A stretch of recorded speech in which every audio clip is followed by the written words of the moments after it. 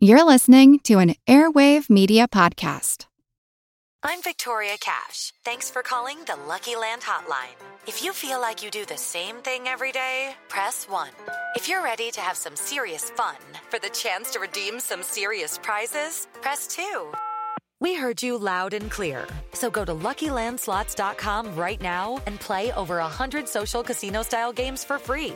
Get lucky today at LuckyLandSlots.com. Available to players in the U.S., excluding Washington and Michigan. No purchase necessary. VGW Group. Void where prohibited by law. 18+. Terms and conditions apply.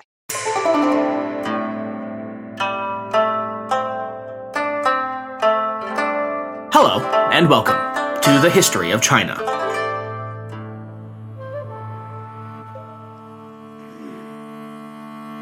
Episode 236, The Golden Prince and the Warrior Queen. The birds sing and tweet in the blue sky. They are happy and joyful in their souls. Honorable lady, compassionate and mesmerizing. With the precious words of your forefathers, with the milk-blessed roads of your mothers, the true path, with the power of love for your motherland, have a fighter spirit in your body. Be steady, as if you were a sword with a sharp blade, as if you were an arrow ready to shoot. Spring and fly, ride and rise. From The Song of Women by The Who. It was a time of chaos on the steppe. This was hardly anything striking, as in fact, most times on the steppe were times of chaos. The periods of relative order and stability, like that of the era of the great Genghis Khan and his line, were long in the past, and by the mid-15th century, any semblance of the once glorious empire that he had built on horseback were just stories to be told around the small dung fires at night within the gur. What had once been a continent-spanning regime had returned to almost exactly what it had been before 1206. Hundreds of small, fractious tribes who would form alliances of convenience and then break them as soon as they became inconvenient. It was into this chaos, in the mid-15th century, that a baby girl named Mandukhai was born. Where her place of birth was, no one is sure. Some stories have it near Hami in Xinjiang, while others put it much further east, near the modern whereabouts of Hohhot. What is certain is that her tribe, and by this point most of the formerly Mongol tribes, lived well south of the Gobi Desert in the arid grasslands of modern northern China and Inner Mongolia. She was born in or around the year 1448, a year given special significance by writers like Jack Weatherford as a powerful zodiac omen, the year of the dragon. Whether she was actually born in this year or not, however, is speculative. As in the times of Temujin, counting specific years on the steppe was not nearly as important as in settled agrarian societies. Her name, Mandukhai, meant rising or ascending, in the sense of the sun rising in the morning. It would prove to be a very portentous name, indeed. Mandukhai was born into the Choros clan, a multi-ethnic conglomerate consisting, among others, of fallen and disused clan names like the Ongud and the Karahitai, along with excellent ones like the Uyghurs, Oirat, and Uriankai. As luck would have it, she was born at the pinnacle of the Choros' power and prestige, under the leadership of the nominal Taishi, or Grand Preceptor, of what remained of the Yuan dynasty, named Essen. This was just before he was to launch his glorious attack against the Ming Chinese at Tumu Fort, and thereafter seek to exterminate the last of the Borjigin line, and, fatefully, assume the title of Great Khan of the Mongols for himself. In 1451, the year after taking the Ming Emperor Yingzong captive, Essen Taishi appointed Mandukhai's father, named Torozbai Temur, to the office of Qingsong, or Grand Counselor. Though this title carried with it great prestige, it did not amount to a great change in the family's lifestyle, which remained that of pastoral nomadic herders. In spite of his position being by the writ of Essen, Mandukhai was only about 6 years old when her father joined many others among the Choros to overthrow and kill Essen when he attempted to usurp and wipe out the last of the Borjigin in 1453-54. With his death, the unity Essen had been able to hold together evaporated as well. None of the other chieftains or nobles, Mandukhai's father included, could maintain control, and it collapsed back into the tribal chaos that was most natural to the steppe once again. The decades to follow were fraught, to put it mildly. Weatherford aptly puts it that, quote, even the Mongol chroniclers could not keep up with the comings and goings of the episodic claimants to the office of Khan, end quote. At times there would be none at all. Then 2 or more might spring up, and inevitably fight it out, as often as not with all claimants being quickly wiped out, if not by one another, then by rival clans out to avenge some long-past blood vendetta. Ultimately, though, it was just so much sound and fury, signifying nothing. The title of Great Khan of the Mongol nation held no real meaning, because there was no Mongol nation over which to rule, just scattered infighting tribes. And into this bedlam and dissolution came those from elsewhere, with more powerful and united forces to subjugate these once mighty people. These disparate warlords came from all across Central Asia, many now bearing names not of Turkic or Mongol origin, but Islamic: Isama, Ibrahim, Ismail, and the ilk, reflecting the Western Khanate's ongoing embrace of the Muslim faith. Much like the generals of mighty Alexander had divided up his vast empire into competing states upon the great king's death, many of these warlords were former imperial guards themselves, coming from amongst the Kipchaks, Asuds, and Ossetians. Now they came with armies of their own, no longer beholden to any Borjigin claimant, and staked out their positions of power among the oases of the Silk Road, such as Hami and Turfan, which had long served as the critical trade centers both to and from Ming China to the rest of Eurasia. Nowadays, though, that once thriving world trade had slowed to a mere trickle, due largely to factors as various as disease and plague to banditry and rebel activity. The warlord who set up shop in Turfan was known as Beg-Arslan, who sought to rule by proxy via his daughter. He hoped to find a living heir of the House of Borjigin and marry his daughter to him, and then have them both proclaimed Khan and Khatun, thereby allowing him to effectively be the power behind the throne. It's noted that one impediment to this scheme was that his daughter was considered unattractive, at least by Mongol standards. She was known in the chronicles as Yeke Qabar-tu, meaning big nose, a notably ugly trait among a people who prided themselves on having very small, almost vanishingly so, noses. Quote, Mongols associated such noses with Westerners, mostly Europeans and Muslims, rather than with East Asians. If nothing else, her Mongol name clearly indicated that Yeke Qabar-tu's origin, and that of her father, lay beyond the Mongol world.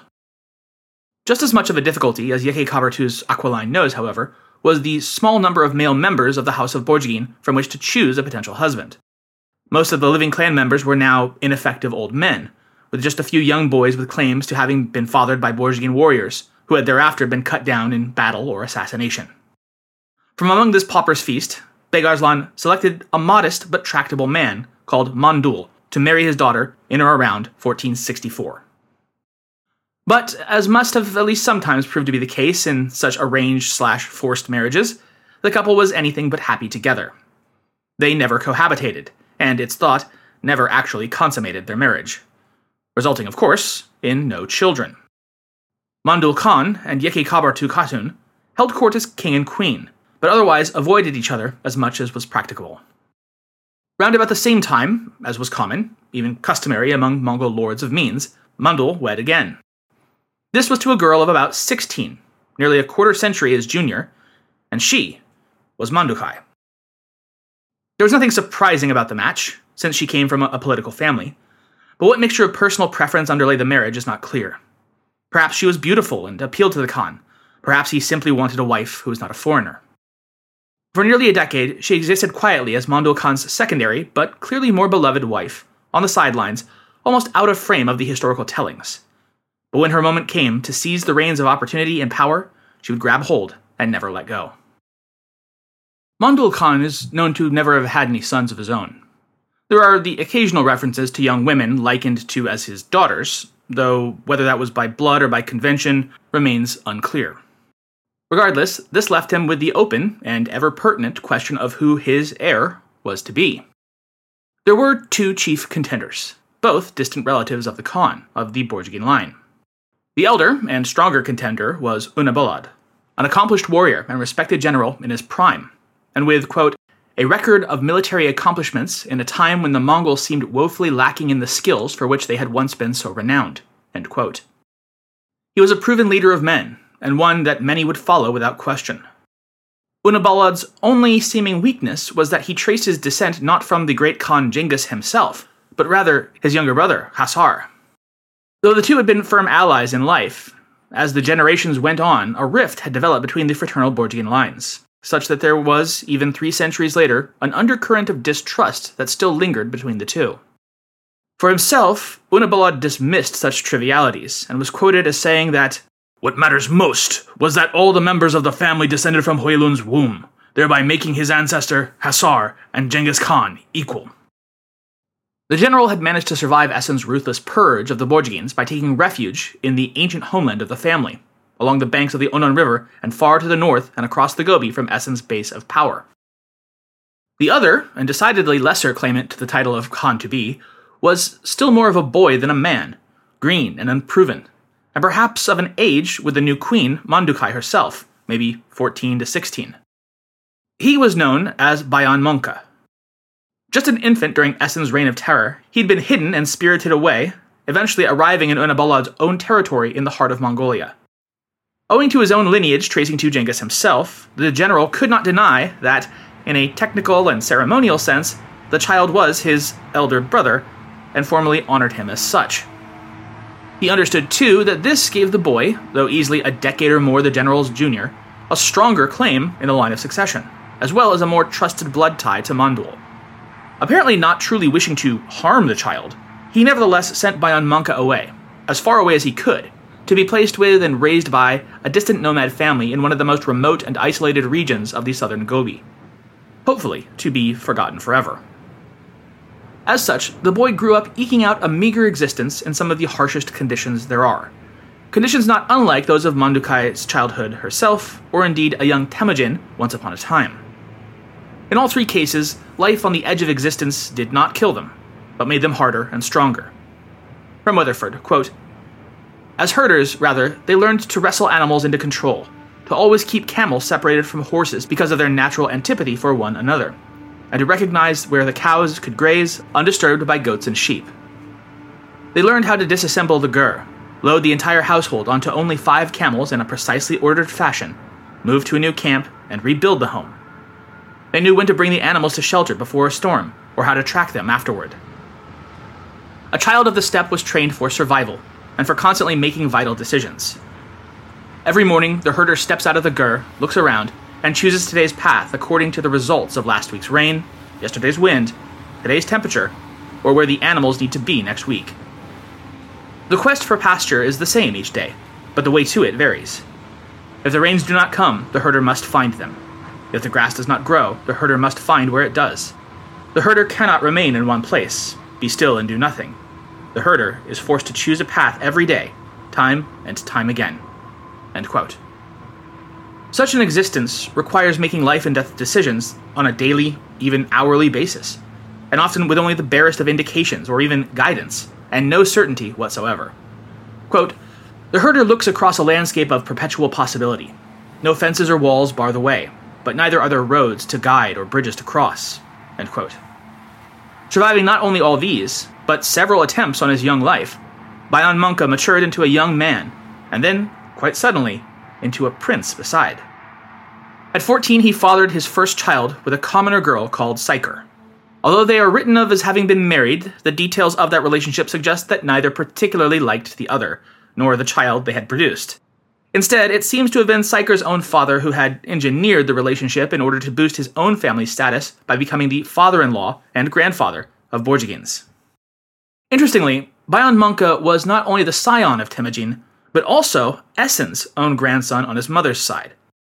A fact that speaks to the curious and often brutal nature of such family politics on the steppe, given that his own grandfather had sought the boy dead. In any event, such a combination of bloodlines made him a very interesting prospect in terms of uniting the fractious peoples of Mongolia, and in him, Manduul Khan seems to have seen a far less threatening choice of heir than the fearsome warrior Une-Bolod, whom the Khan was perpetually afraid would overthrow and kill him. He was summoned, and Bayan Möngke arrived at the court of Manduul around the same time as Mandukhai became the Khan's second and far more cherished Khatun. Far from seeing in one another kindred spirits and allies, however, Queen Mandukhai took something of an instant dislike and even rivalry to the young heir. As the Khan's younger wife, traditionally, she would have been his chief counsel and partner, both in and out of the gur. Instead, she found herself almost completely eclipsed within the court by the dashing, flashy, golden prince, Bayan Möngke. Mandukhai languished in his shadow. He was admired and became the center of court attention, while she seemed ignored by her husband and everyone else. Everyone, that was, except for Une-Bolod. And Bayan Möngke took his new title, Jinong, meaning literally golden prince, but in fact denoting his status as heir apparent, quite literally. His favorite outfit was a richly designed brocade deal robe, embroidered in shimmering gold and silver threads, and lined with squirrel fur. Likewise, he wore a golden belt, an unmissable symbol of his rank and status. Upon assumption of the rank, he likewise took formal possession and guardianship of the Gur shrine to Genghis Khan and the ancient lord's black horsehair solda banner, an item he received directly from General Une-Bolod, who had held it before this moment as the presumed heir. One must imagine it would have been something of a tense exchange. Quickly after taking up his princely raiment in office, Bayan Möngke aspired to make his mark on the world, in the fashion of young men everywhere. He longed for adventure, glory, and, well, how better to put it, to make Mongolia great again. The old Khan, having lived a fairly unadventurous and tame life, at least as far as life on the steppes in the 15th century tended to go, was eager to support his heir in this. Though he would refrain from taking part in the raiding and battles himself, he would often accompany the Golden Prince's war parties. Together, they brought a measure of order to the Mongol heartland and its long disunited people, along with more than a little glory for all involved. What conquering neighboring steppe tribes did not yield up, however, was much in the way of fortune or riches. All things considered, one tribe was about as poor as any of its neighbors. Fortunately, there was a solution just to the south, on the far side of the Gobi, the limitless wealth of the Oros Loop, the Silk Road, and China beyond. Quote, the crown prince longed for action, and he wanted to break away from the tranquil isolation of the Mongol royal family. He did not seem sure of what he specifically sought to achieve, but he wanted something spectacular. It would not suffice to conquer neighboring clans and fight the endless Mongol feuds. He aspired to follow the heroic tradition of his ancestor, Genghis Khan, to conquer whole kingdoms and assemble an empire. End quote. And as luck would have it, the aged Emperor Yingzong of the Ming Empire, the very same that had once been taken captive by Essen at the Battle of Tumu Fortress, had recently died. China, it seemed, would likely be thrown into uncertainty and turmoil for a time which, with boldness and luck, Bayan Möngke could take full advantage. Too old to make the journey himself, Manduul Khan nevertheless gave his heir blessing to head south with a raiding force, accompanied by his greatest general, none other than Une-Bolod. For weeks on end, the party rode, from the Orkhon Valley down the Ongi River, following it to its very source in the heart of the Gobi. From there they moved from one oasis and watering hole to the next, until after perhaps 2 months of travel, they descended out of the Mongolian plateau and into the fertile grasslands of the Yellow River below. Their force was, by virtually any measure, minuscule. A raiding party more than an army, and certainly without anywhere near the manpower, much less technical know-how, to capture or hold even a small Chinese city, with its high defensive walls. Rather, the Mongol force under Bayan Möngke and Une-Bolod decided to try to unify the southern Mongols of the Oros Loop and Inner Mongolia, thereby using the region as a beachhead to conduct further raids deeper into China itself. Centuries before, Genghis had achieved almost exactly this with the Ungud people, who once guarded the borderlands of the ancient Jin Empire. Now, that same guardian function was carried out by southern Mongols, the northerners' own distant kinsmen. Ostensibly, at least, that should make it easier to convince them to turn on their Chinese paymasters.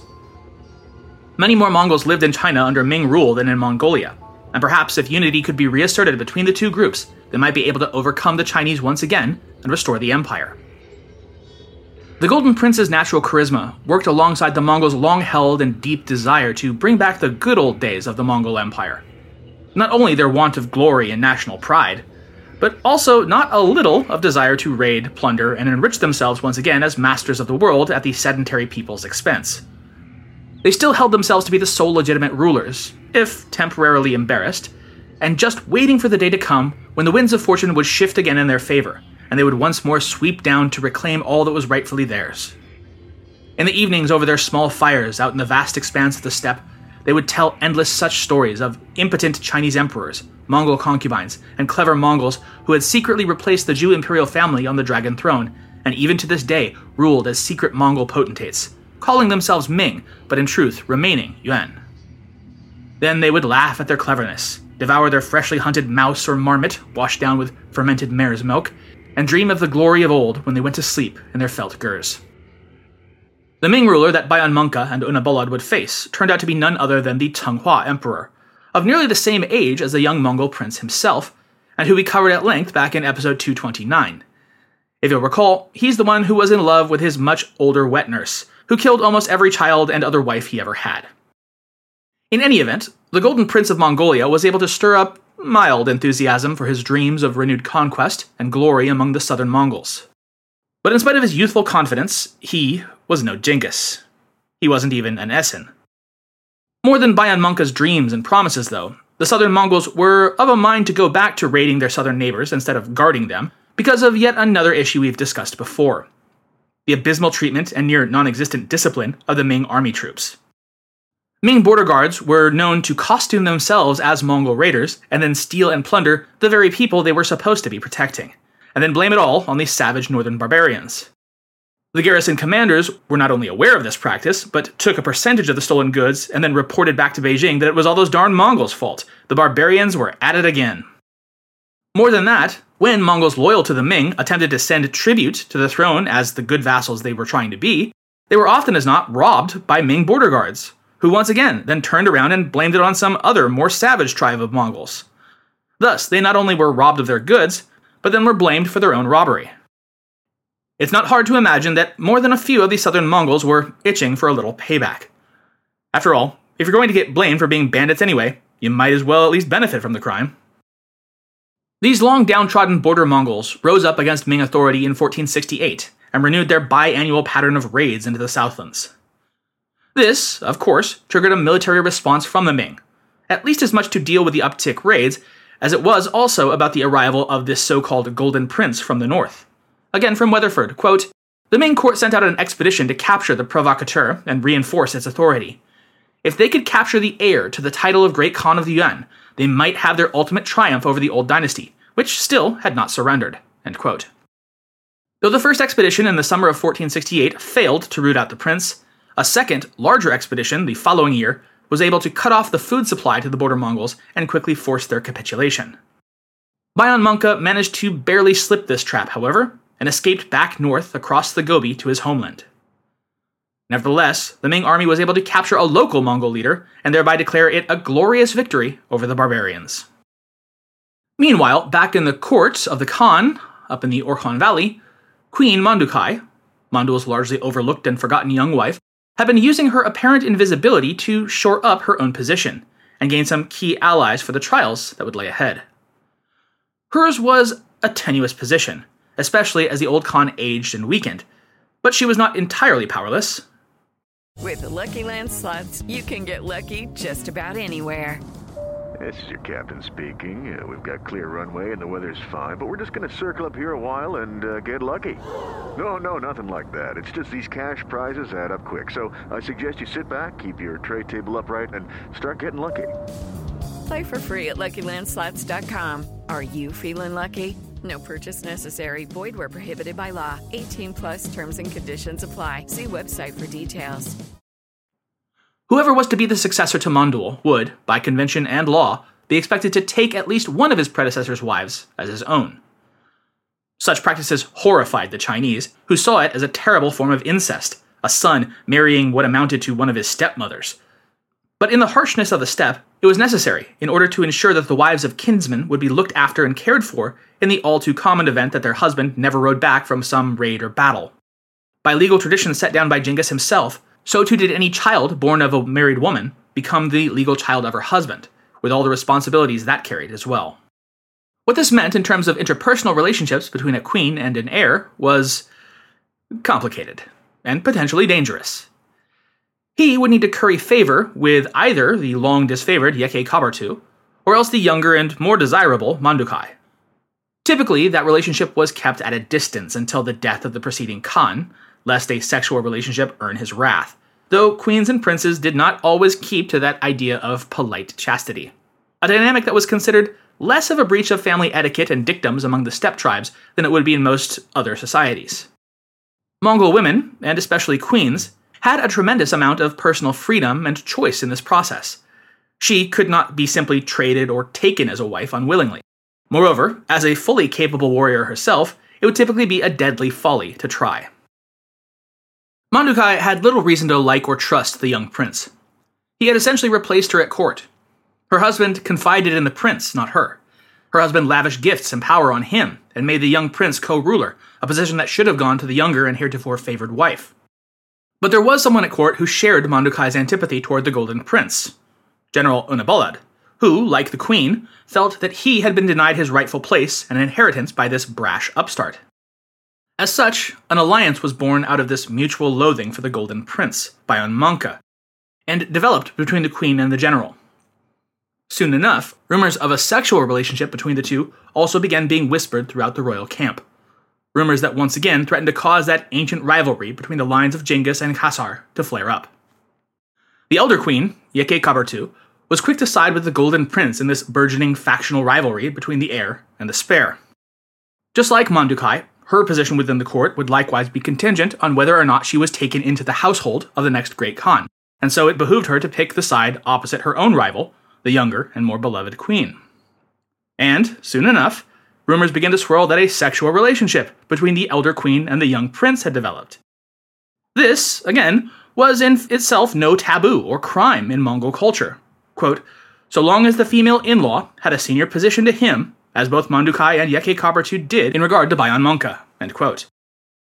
On the other hand, it was an unforgivable offense for a senior male member of a family to lay a hand, or even look upon, the spouse of a junior male.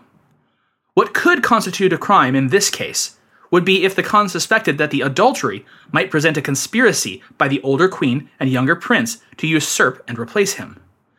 And, lo and behold, just such an accusation was leveled at Bayan Möngke by a servant, who reported that the Golden Prince was attempting to rob the great Khan of his wife and do evil upon him. When summoned to the old Khan's gur to answer the charge, Bayan Möngke opted for an unusual and potentially fatal strategy. Rather than denying the charge outright, the prince replied that the Khan should not deign to listen to slander from a mere servant. Quote, under Mongol law, his accusation, even if true, constituted a capital crime of betrayal. Several times in history, Genghis Khan had executed people for similar offenses of betraying their master, even when the betrayal was done with the purpose of aiding Genghis Khan himself, end quote. And this tactic paid off. Manduul acceded to the legal precedent thus laid out, and then turned his wrath upon this servant who had attempted to betray his masters by seeking to create trouble between brothers and divide them. He ordered the servant's lips and nose cut off, and then had him put to death. Once again, the old Khan put his faith in his Golden Prince. The plotters who had it out for Bayan Möngke were down, but not out, and they once again began brainstorming for new ways to split the Khan from the prince, and thus get rid of their rival once and for all. Enter, stage left, Ismayil, sometimes also known as Isama. Ismayil was the apprentice and student of the man who commanded the true power of the remnant Yuan dynasty, Beg-Arslan, the Taishi far to the south. Beg-Arslan was far too busy expanding his own zone of control south of the Gobi, eastward through the Gansu corridor, to be able to manage the affairs of the Khan's court and its twisted little politics. Ismayil, therefore, had been officially named as Beg-Arslan's replacement as Taishi, and dispatched to court to maintain the southern warlord's influence over the Borjigin Khan and his family. This task he took up with gusto, and upon arriving in the Orkhon Valley, immediately took personal command of the Mongol army, such as it was. At this point, General Une-Bolod, having yet another of his cherished positions taken away from him, now decided to call court life quits and retired to his home region.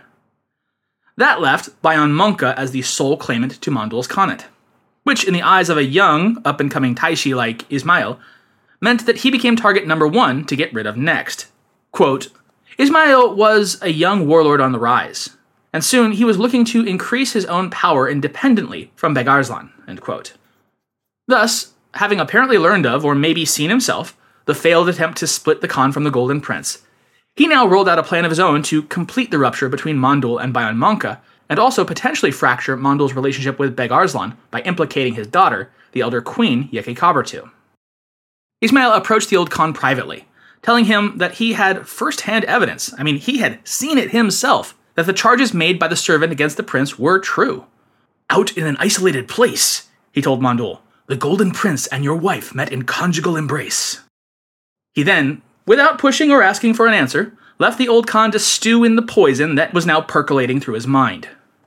Next, Ismayil approached Bayan Möngke, posing as his friend and confidant, and telling him that he had lost favor with his lord uncle, the Khan.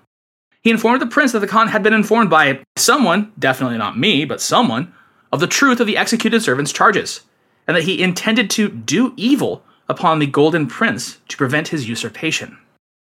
When Bayan Möngke scoffed and refused to believe that his uncle would turn against him, Ismayil advised him that he would see the proof of his uncle's distrust and anger when someone would be sent to question him and trick him into saying something which could be used against him. Meanwhile, Manduul Khan contemplated what he'd been told with a heavy heart and troubled mind. Seemingly more or less unconcerned with the sexual side of the infidelity between his unloved wife and his very beloved nephew, Manduul seemed only to worry that the boy, whom he deeply cared for and thought of as his own true son, may have been plotting rebellion and betrayal against him. He's quoted as saying to himself and those around him, "This is the second time I've heard these charges. I myself am not in good health. I am without male descendants, and after I am dead, my queens and people will be his. Maybe the charges are true." He was concerned that the boy might be grasping too quickly for what was not yet his to take hold of. It is bad that, starting now, he should have such excessive desires. At last, he decided to send an envoy to the Golden Prince to, once again, question him about the charges made, a second time, against him.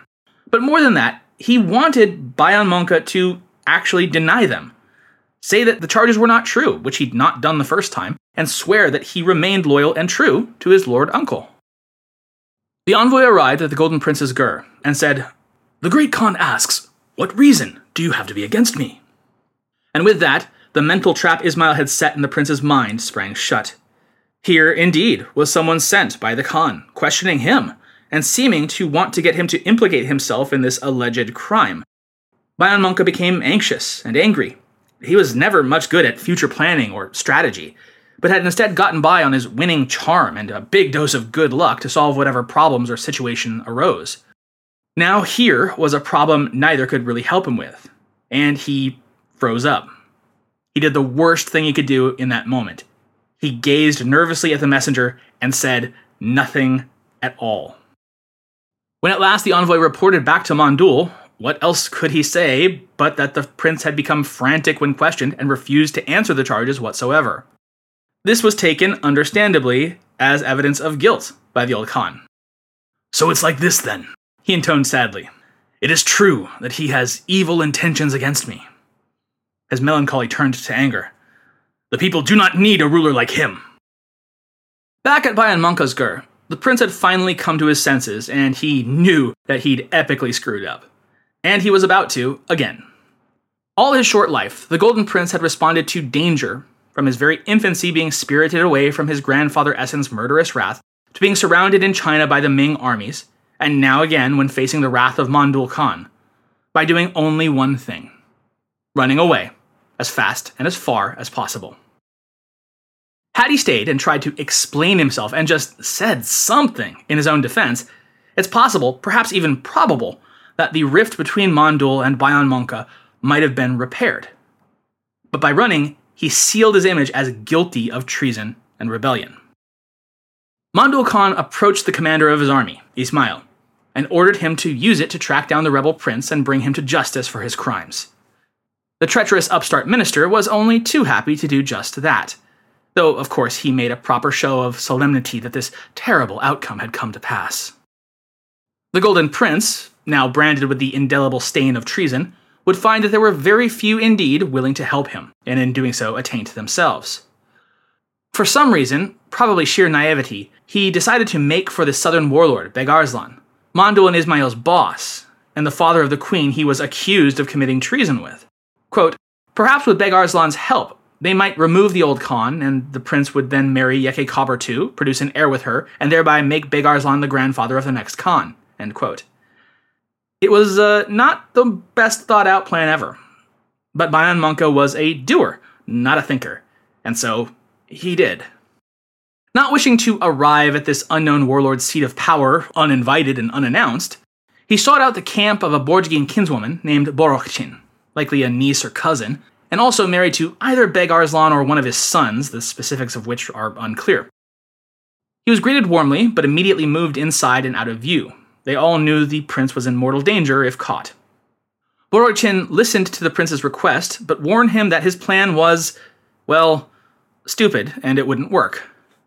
Beg-Arslan wouldn't turn on his two trusted servants on account of him, and that the warlord, quote, much preferred having an easily controlled old man as Khan rather than this impetuous and apparently easily frightened youth, end quote. Nevertheless, for the time being at least, he was welcome to shelter with Boroghchin and her family as he thought of what he might do next. Unfortunately, the Golden Prince's flashiness and recognizability would wind up biting him in the backside hard. Along with his distinctive style of dress and fancy golden belt, Bayan Möngke had always strongly preferred to only ride high-quality, light chestnut mares, one of which was parked outside grazing. Someone saw this distinctive horse and was able to put two and two together. The rebel prince was probably somewhere around here.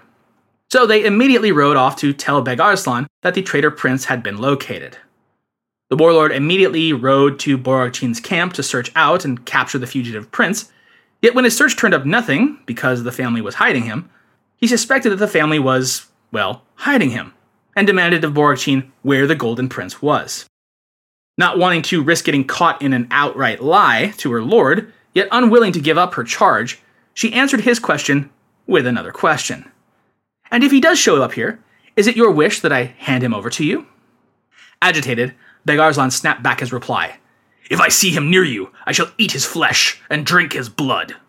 And then stormed away. In an attempt to draw the prince out of hiding, Beg-Arslan and his party then departed on a hunt. In their absence, and at Boroghchin's urging, Bayan Möngke mounted his chestnut mare and fled, somehow managing to evade the spies the warlord had left behind to watch the camp. Even so, his clean escape was short-lived. In short order, they noticed that the beautiful chestnut horse had vanished, and so therefore the prince must have escaped. They sent word to Beg-Arslan, who immediately wheeled around and sent a message to Boroghchin, demanding to know where the horse and its rebel rider had gone. To this, Boroghchin responded with bravery and impertinence, that she had seen the prince off safely, and why did he wish to harm him, her kinsman, when she'd never done anything against Beg-Arslan? Quote, have I hatred towards your kin? Have I jealousy towards your relatives? End quote. After sending this reply, she knew that very likely her life would be forfeit. As such, she sent her two sons away, choosing to remain behind and face the consequences of having stood up against the warlord Beg-Arslan. We don't know the ultimate fate of Boroghchin, for she appears no further in the Mongol chronicles, but it does seem very likely that her fatal supposition proved correct. The Golden Prince, Bayan Möngke, now fled east toward the edge of the Gobi, and to his old homestead as a child where his first wife, Siker, and her family, and their baby, still dwelled. Quote, the Gobi, however, does not keep secrets. Word soon reached the Mongol royal camp that the prince had returned to his former home, end quote. Ismayil set out at once with his army, intent on hunting down the fugitive prince.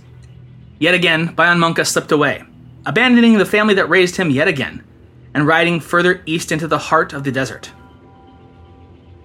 Ismayil and his force arrived and seized everything, whatever few valuables they might have possessed, all of the family's animals, and even took Siker as his wife. Somehow, in all the turmoil, all knowledge of the baby born to the Golden Prince and commoner was lost.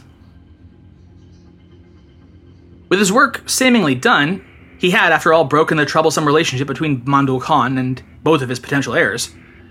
Ismayil decided that it was time to return south and assist his boss in raiding the Chinese borderlands, and enrich himself in the process, of course.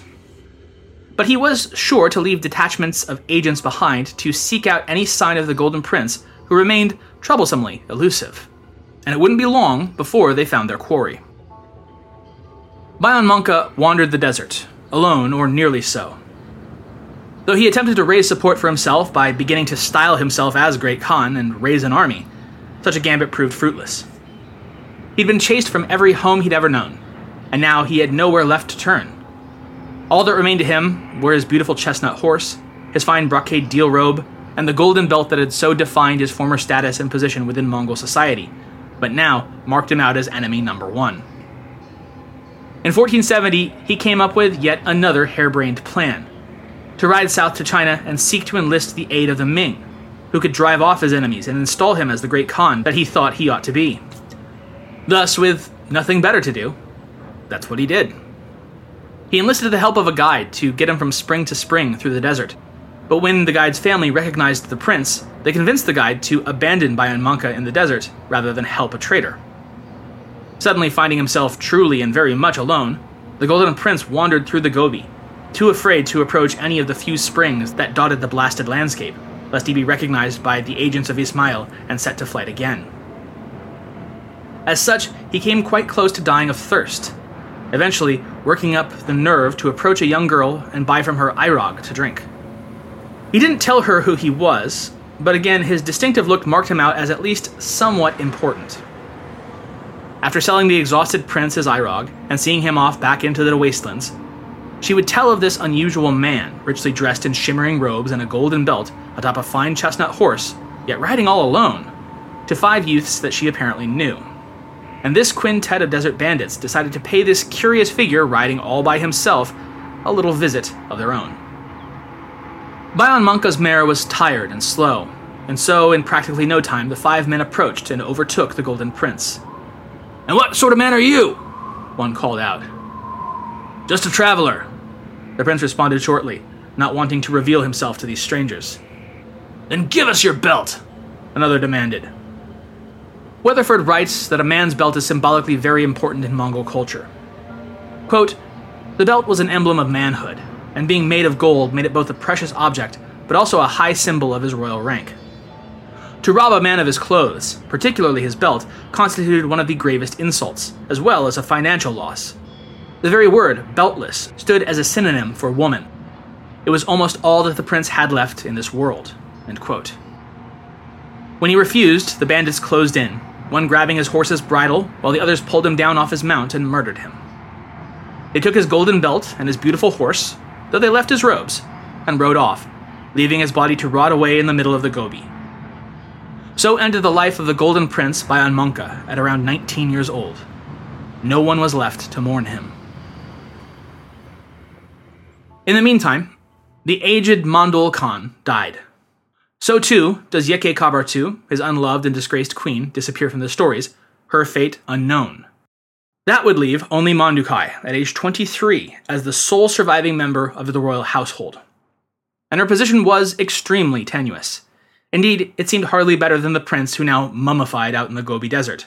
Quote, "Her first husband was dead, and so was his heir. The widowed queen was only a junior wife from a distant place." End quote. She remained queen of the Mongols, and could continue to rule in her own right, as was the law. But it seemed that the last of the Borjigins had died out at last, and in the most ignominious ways imaginable, 300 years after Temujin had united them.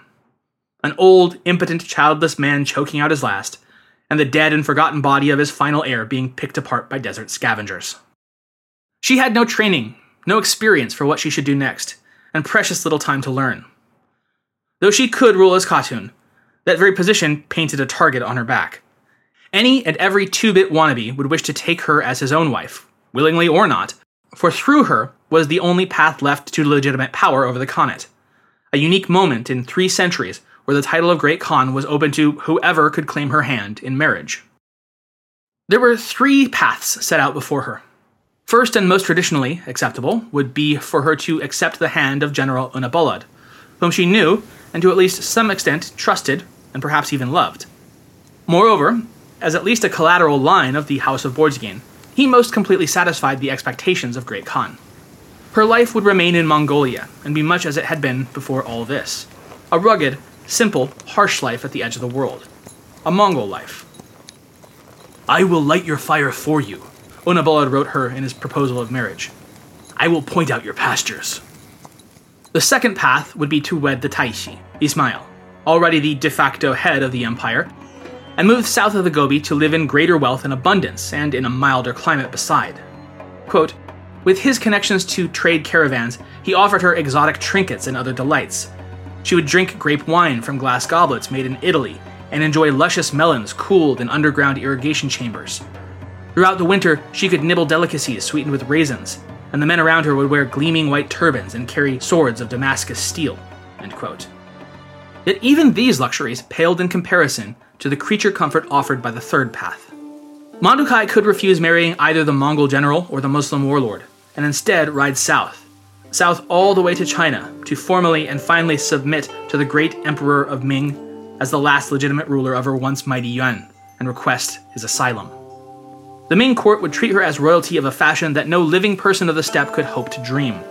For simply swearing her loyalty to them, she would live her life as the last widow of the great Khan. Quote, a coddled symbol of the final acknowledgement by the Mongol royal family, and thereby the Mongol nation, of the power of the Ming dynasty and the superiority of the Chinese civilization. End quote. If she chose, she could be admitted into the imperial harem as a royal imperial concubine, to have her every desire and whim catered to by an army of eunuch servants within the Forbidden City's inner court. If that life did not suit her, she could live in a vast mansion of her own as a widow, with servants and retainers to see to her every need. She could even eventually remarry. And in any case, she would never have another worry or responsibility throughout her pampered life. So which would it be? Most of her people greatly desired that she choose Une-Bolod. It would be better for the nation, they told her. Yet even so, she flatly rejected the Mongol general's proposal. You have a tent flap I must not raise, she wrote back to him. You have a threshold I must not step over. I will not go to you.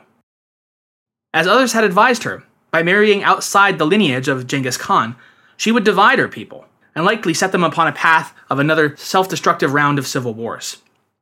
Your path will grow dark. You will divide yourself from the people, and you will lose your honored and respected title of Khatun. That counted out Ismayil all the more. And as for surrendering herself, her title, and her nation to the Ming, that would be the most disgraceful, selfish, and cowardly choice of them all. Queen Mandukhai thought over her three paths carefully. And then, for the first, but certainly not the last, time in her life, she made a decision of her very own. She turned to the advisor who had most strenuously recommended that she marry Une-Bolod. You disagree with my refusal because Une-Bolod is a man, and I am only a widow. Just because I am female, you really think you have the right to speak to me, your queen, this way? And with that, her anger peaked. She threw her cup of steaming tea at the advisor. She would choose none of the three paths set before her. She was the queen regnant of the Mongol nation, devoted mother of her people, and would forge a fourth path, one all her own. And so next time, Queen Mandukhai will ride down that fourth path at full gallop, carrying with her a most unlikely companion.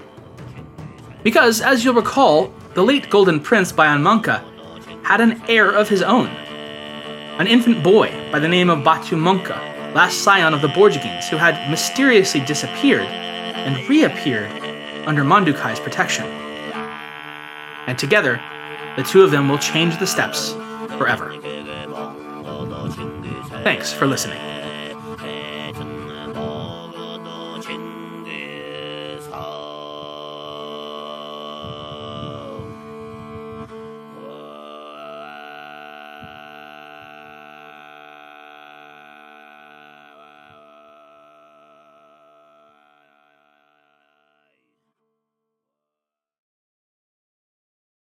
Hey guys, it is Ryan. I'm not sure if you know this about me, but I'm a bit of a fun fanatic when I can. I like to work, but I like fun too. It's a thing. And now the truth is out there. I can tell you about my favorite place to have fun. Chumba Casino. They have hundreds of social casino style games to choose from with new games released each week. You can play for free anytime, anywhere. And each day brings a new chance to collect daily bonuses. So join me in the fun. Sign up now at ChumbaCasino.com. No purchase necessary. VGW Group. Void where prohibited by law. See terms and conditions. 18+.